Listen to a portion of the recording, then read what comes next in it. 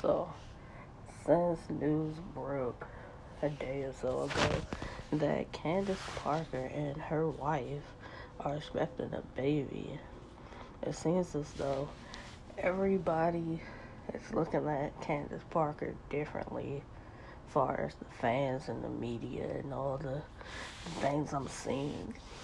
And it's like it's putting a negative light on the WNBA.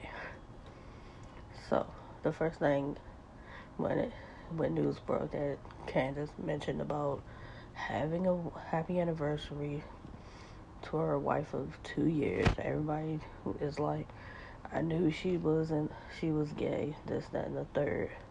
So, now everybody wants to say, well, most of the WNBA is gay. So what? It's like Candace Parker is under the microscope because she's a big name player in the WNBA, 2-time champion.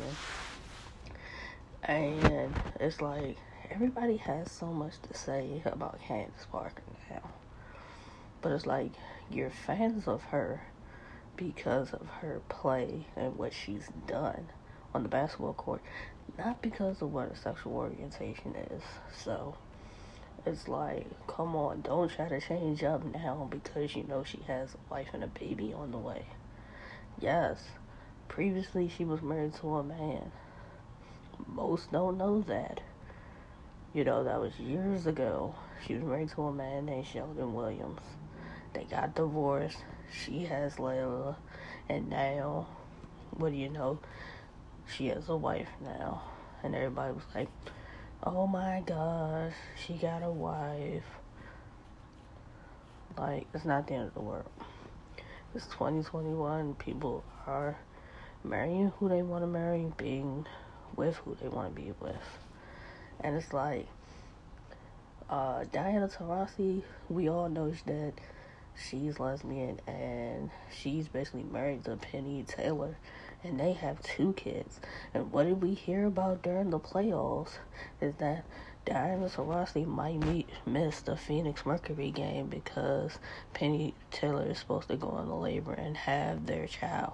You heard that multiple times during the WNBA playoffs, and it was no issue. You see Sue Bird and Megan all the time. Even when the magazines covered them in their engagement. So it's like you're picking and choosing when to be upset as far as fans. Like, nobody said anything about Diana Taurasi and Penny Taylor. Nobody said anything about Sue Bird and Megan. And you see them at all the different sporting events together.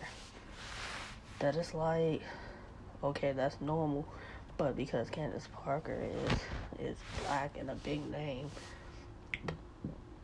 player, and you see her on TV, that is like the fans are like putting her in a microscope and like shooting eyes at her more. Like, so what? In January, I think People did a segment on her about her engagement. So it's like, you guys know some of these players are lesbian, but it's like you pick and choose who you have a lot to say about. And it's like, come on, be fair across the board. If Candace Parker would have never told it, the fans and the media would never know it.